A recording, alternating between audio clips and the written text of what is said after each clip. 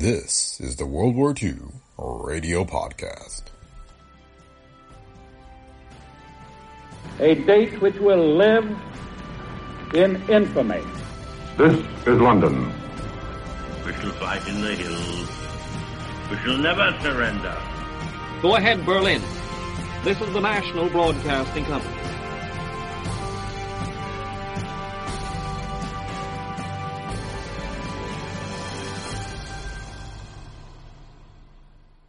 Welcome to the World War II Radio Podcast. This week we have Prisoner of the Japs, an episode of Words at War. It originally aired on NBC on August 7th, 1943. It is based on the book of the same name by American journalist Gwen Dew and tells the story of her experiences in Hong Kong after its capture by the Japanese in December 1941. Words at War was produced by NBC in cooperation with the Council on Books in Wartime and told stories condensed from books written about the war. It aired over NBC from 1943 to 1945. The World War II Radio Podcast is a Brick Pickle Media production. If you like the show, please leave feedback on Apple Podcasts, Spotify, or wherever you listen. You can also support the show by clicking on the link in the show notes and offering your financial support. Your donations help us to continue to produce the podcast. Thanks to those of you who have already donated. Thanks for listening, and enjoy this week's episode.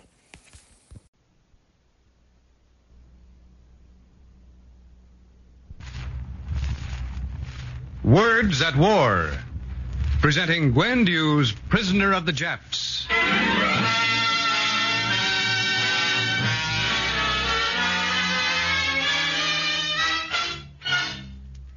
Hong Kong? What is Hong Kong, anyway? Hong Kong? Why, it's a tiny island off the coast of China. Oh, Chinese? Well, no, it's a British colony. It's one of the most powerful outposts of the empire. Sorry to interrupt. Perhaps you have not heard of Japan's Greater East Asia co-prosperity sphere. Oh, we don't need to worry about that. Hong Kong's an impenetrable fortress. Has been for 100 years. But this is 1941. Hong Kong airport has been destroyed. All planes smashed. All naval installations are under artillery bombardment. Japan is at war with Hong Kong.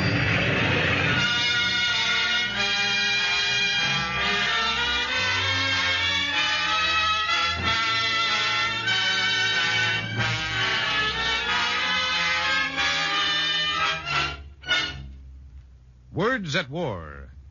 Tonight, the National Broadcasting Company, in cooperation with the Council on Books in Wartime, brings you another in its series of radio adaptations of important books of this war. Each week, selected episodes are dramatized from some of the most stirring of our war-inspired literature. Tonight, we hear the story of an American newspaper woman who happened to be in Hong Kong on the day the Japanese attacked. The book is Prisoner of the Japs. The author is Gwen Dew.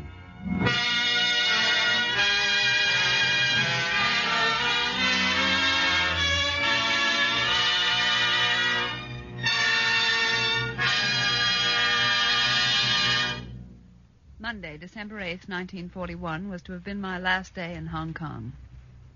I'd planned to take a plane that evening from the airport the Japanese smashed. I didn't want to leave Hong Kong. Something was going to happen there, and that's why I'd come in the first place, as correspondent for the Detroit News and Newsweek magazine. But that Monday, I was going to leave. No one left. Only those who died. The defenders of Hong Kong were pushed steadily back. The city was squeezed like a nut in the jaws of a nutcracker until the shell of it and the meat of it were mashed. It took the Japs 17 days to capture the Gibraltar of the East. I lived in a hotel, the Repulse Bay Hotel. I was there along with 200 other British and Americans, and a small garrison of soldiers. Take time for a cup of tea, soldier? I can't see you, so I don't know who you are. Just a second, miss. After I get this one. Maybe I got that one. Name's Arden, miss. I know you. I recognize your voice. I hope you got him. What difference would one more make? I ask you, what difference? You kill them, and they keep on coming. Please have some tea, Arden. Just a sip. Give me your hand.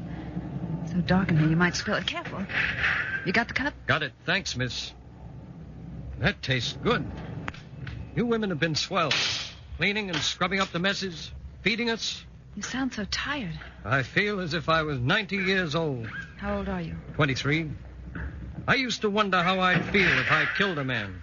I've been in the volunteer corps here a couple of years. But I've always been frightened that I'd be scared to kill someone. Now? Now, if I could personally kill every Japanese on this island, I'd be happy.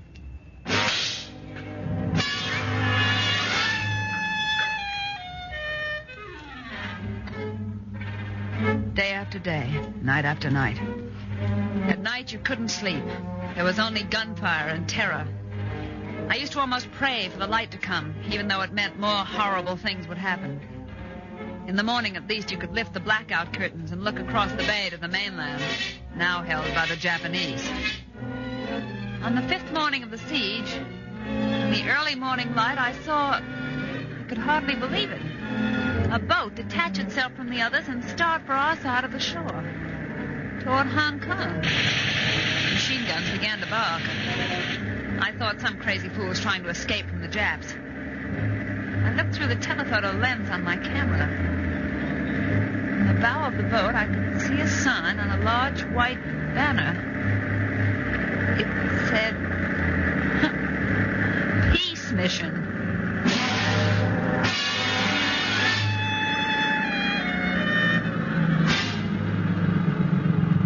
But this is incredible, Major. Like everything else today, Miss Dew. 3 Japanese officers coming into the heart of Hong Kong? Look at them. Strutting up the steps as I if could they... get a picture. I am Colonel Tada of Military Information. I am Major Boxer of His Majesty's... Young lady. Yes? That camera. You are a photographer. I'm a reporter for an American newspaper. You want to take photographs? I'd like to. Oh, certainly. Come over here, please. I will stand here. Captain Osu on my right. Snow on my left. Shall we all smile? Young lady, take your photograph. There. Remember, please, I am Colonel Isumo Tada of Japanese military intelligence. Someday you will write about me when the war is over. Yes, Colonel Tada. Oh, so. Now, Major Boxer, we have come with an offer of peace from the Japanese government. I shall send word at once to the Governor General. Perhaps you should add that not only is Hong Kong doomed, but also that Pearl Harbor has been destroyed. The American Navy has been sunk. Yes? I shall send word to the Governor General immediately.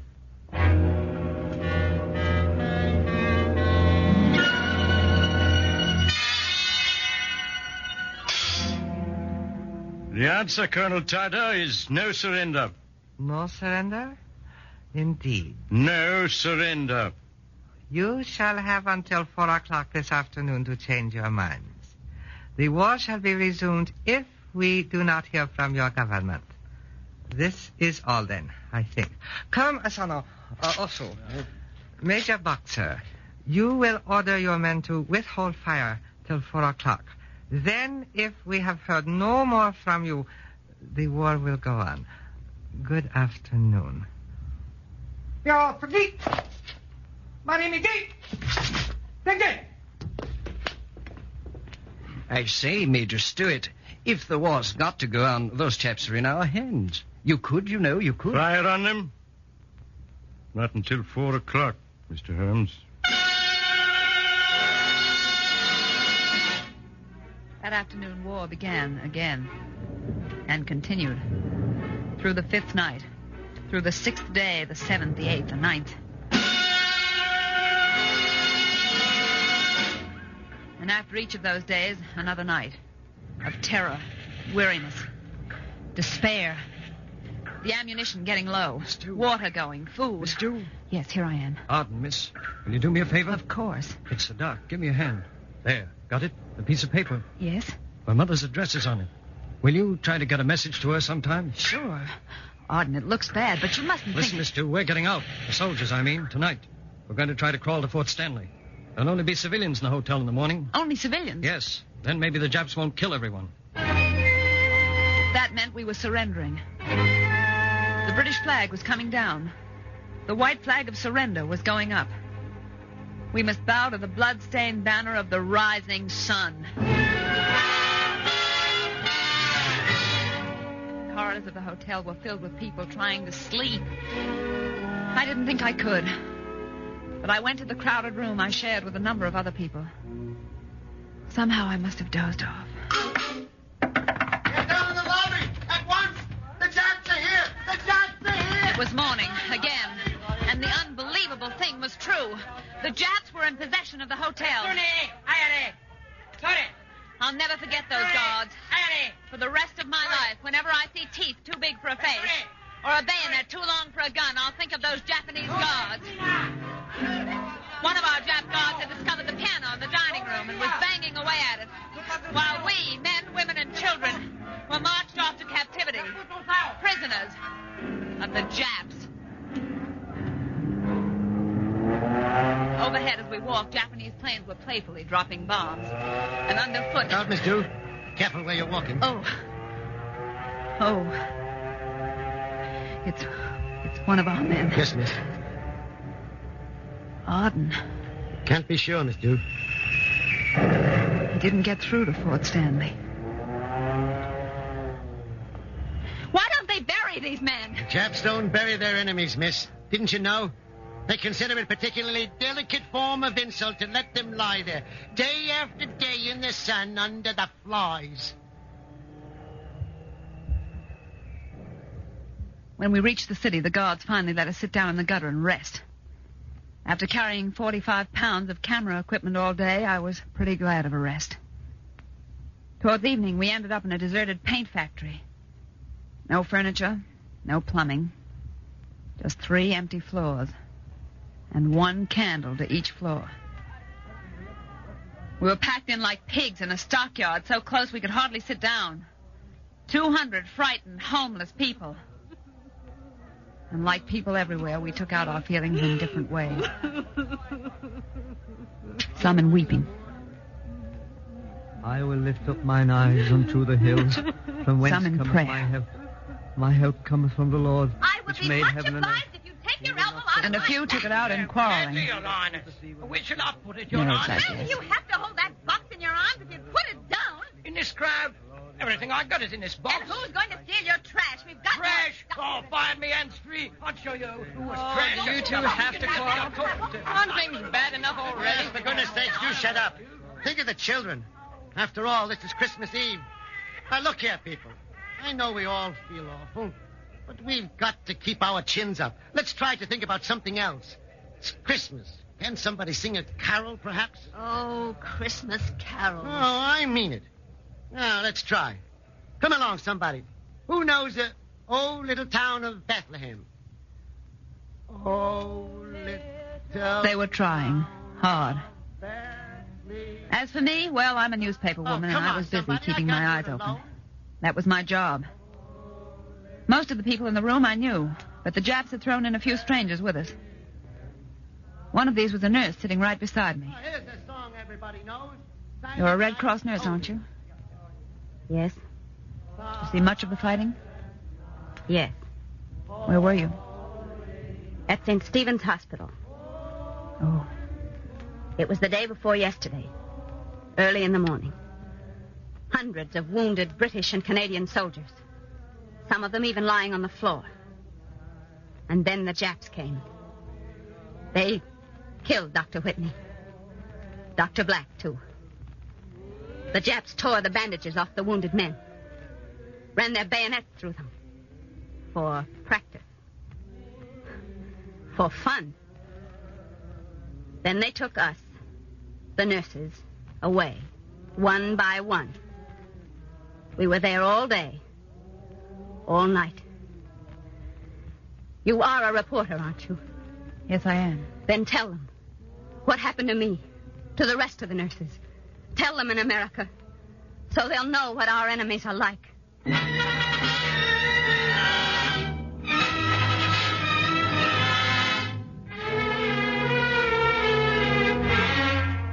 Nothing to sleep on. Nothing but rice and water to eat. Life goes on. Then at last, the entire foreign colony, 3,500 British, Dutch, and Americans, were all herded together and moved to an old, dirty hotel, the Kowloon, and other Chinese brothels.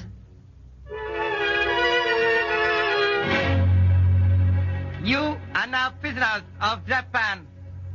Any infringement of orders will be punished by death, according to military law.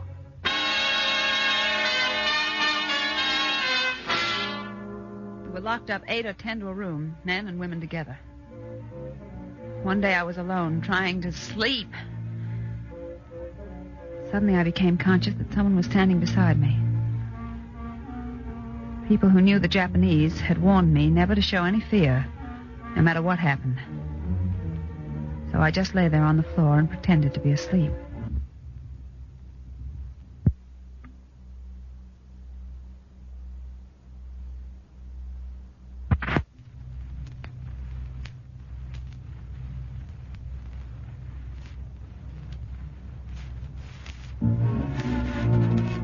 And then I felt something cold, smooth, and sharp on my throat.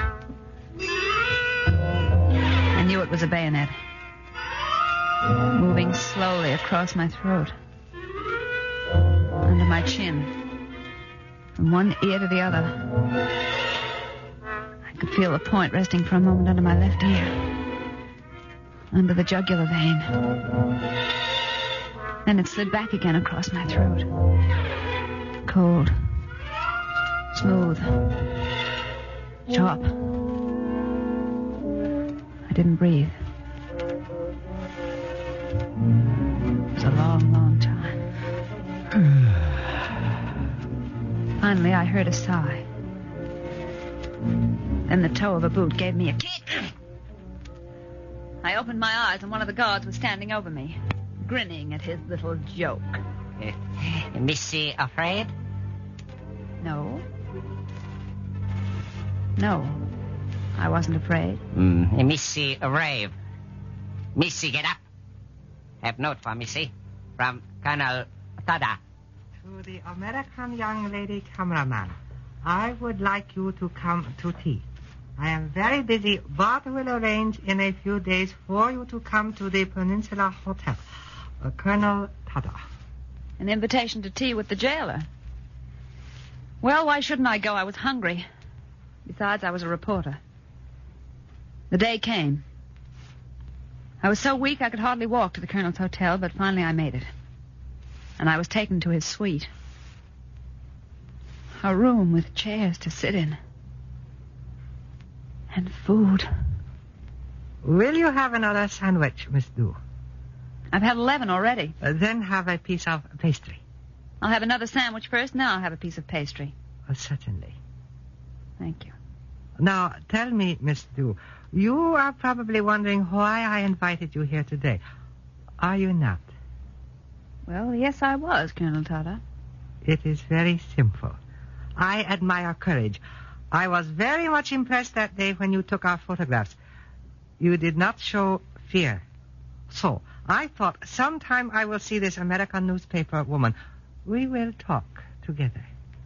So you're giving me an interview, Colonel Tada? I can afford to. You are my prisoner. All right, then. If this is an interview, here's a question.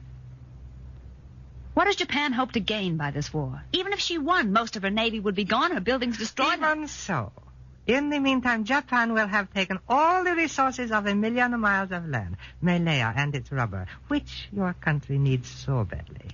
Its chrome, the oil from East India, and so on and so on. But what about your men? 1 million of your men will be dead. Miss Dew, you Americans lose sight of our physiology and psychology. We would rather die for Japan than live for her. From the battlefield, white boxes of ashes are sent home for the family shrines. Don't forget, Miss Dew, we Japanese do not think of this war in the terms of this year or next. We think of the future history of Japan. You know how one white race after another, the Greeks, the Romans, the French, have risen and then declined. The past belonged to these white races. But The future belongs to us. Soon the whole world will be speaking Japanese. You talk as if the war were already won, Colonel Tata. Oh, Japan is already the second largest empire in the world. And the American fleet was practically destroyed at Pearl Harbor. Pearl Harbor. Colonel Tata, I'm afraid Americans will never forgive you for striking while your ambassadors were still in the White House talking peace. Oh, yes, I know. But there is the way it had to be done. You can win a war in only one way. Destroy the enemy before he destroys you. Miss Dew, we leave Europe to Germany. For the rest of the world, we are the new masters. And now, Miss Dew, you must leave me. Oh, as a token of my kindness, I ask you to accept this jar of jam. P.S. I took the jam.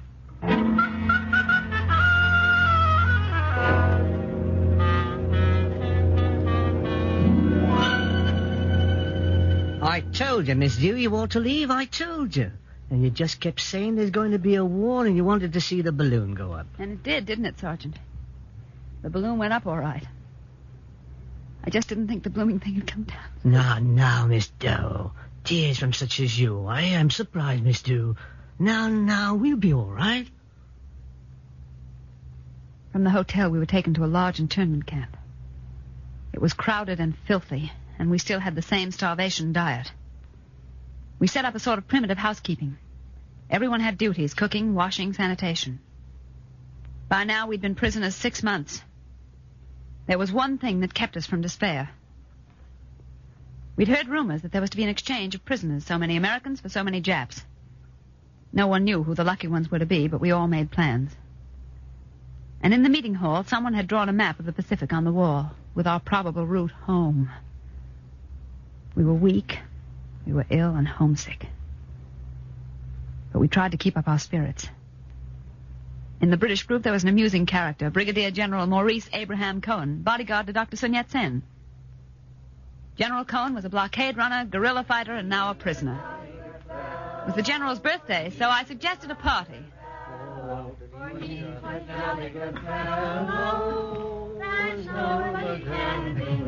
A speech. Yeah, speech. Yeah. Ladies and gentlemen, I accept this party as a tribute to my charm and good looks. And I must admit, it's only my due. What with this rice and water diet, my figure now has the graceful curves of a picket fence. Right. But as we're paying tribute, there's the Reverend Dill Orman, for instance.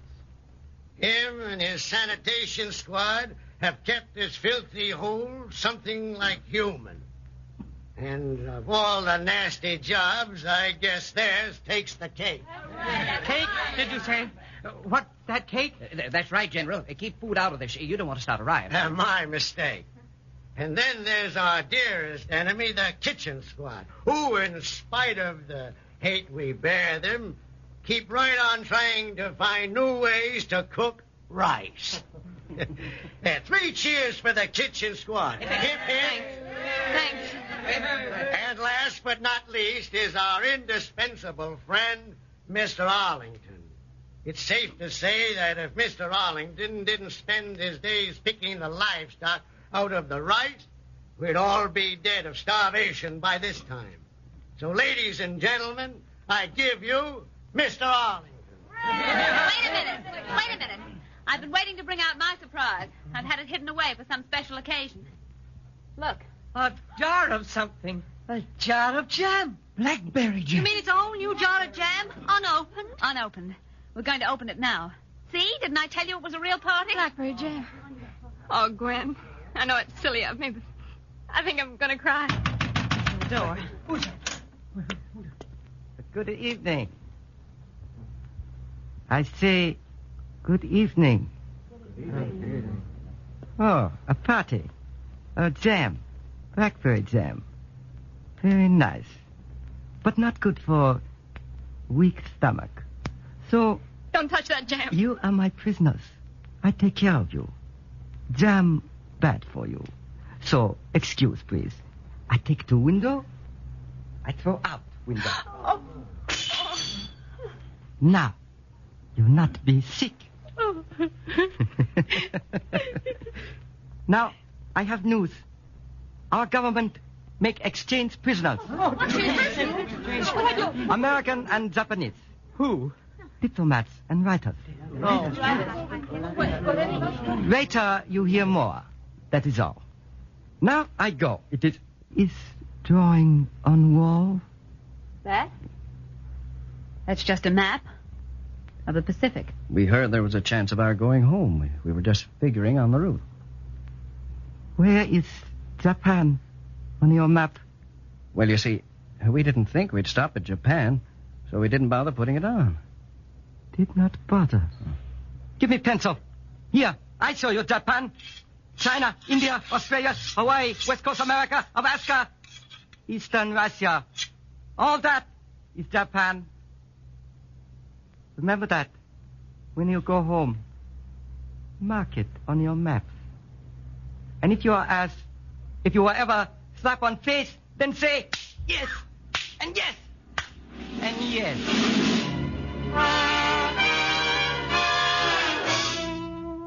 Well, we could bear anything now. We were going home. And at last the exchange was made and the rescue ship set out. The Osamu Maru from Yokohama to meet the Grips home from New York.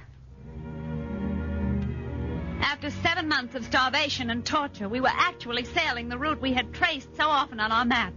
Hong Kong, Saigon, past Singapore, through the Indian Ocean, down the East African coast, and into Lorenzo Marquez.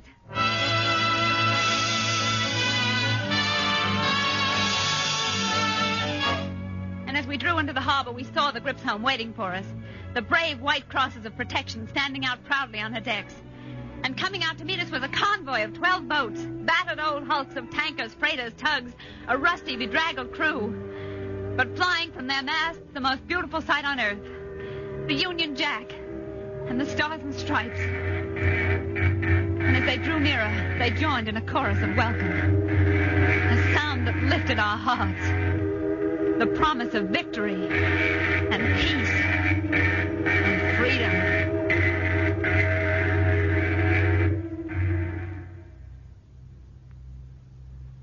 We present in person the author of Prisoner of the Japs, Gwen Dew. Some of us came home, but 150,000 Allied soldiers and civilians are still prisoners of the Japs. Tonight we have tried to tell you what that means. We have forced ourselves to speak of those days so that you may understand Japan. She has taken 1 million square miles of territory, and we have won back 200 square miles. Perhaps if you can remember what we have said tonight, it will help us to crush Japan's new empire before the friends we had to leave have died, prisoners of the Japs.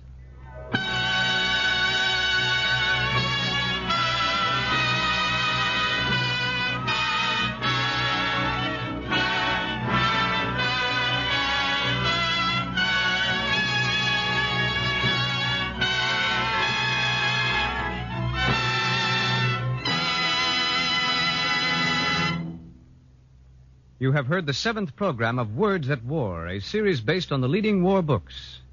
This evening we presented Prisoners of the Japs by Gwen Dew. The adaptation was by Nora Sterling of the NBC script staff. Next week you'll hear a dramatization of Love at First Flight, the hilarious book by Charles Spaulding and Otis Carney. The part of Gwen Dew was played by Joan Alexander. Colonel Tada was played by Ted Osborne. Other members of the cast were Leslie Woods, Maurice Tarplin, Flora Campbell, John O'Connor, Milton Herman, Guy Rep, and Sidney Castles.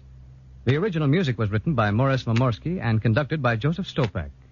The production was under the direction of Joseph Losey.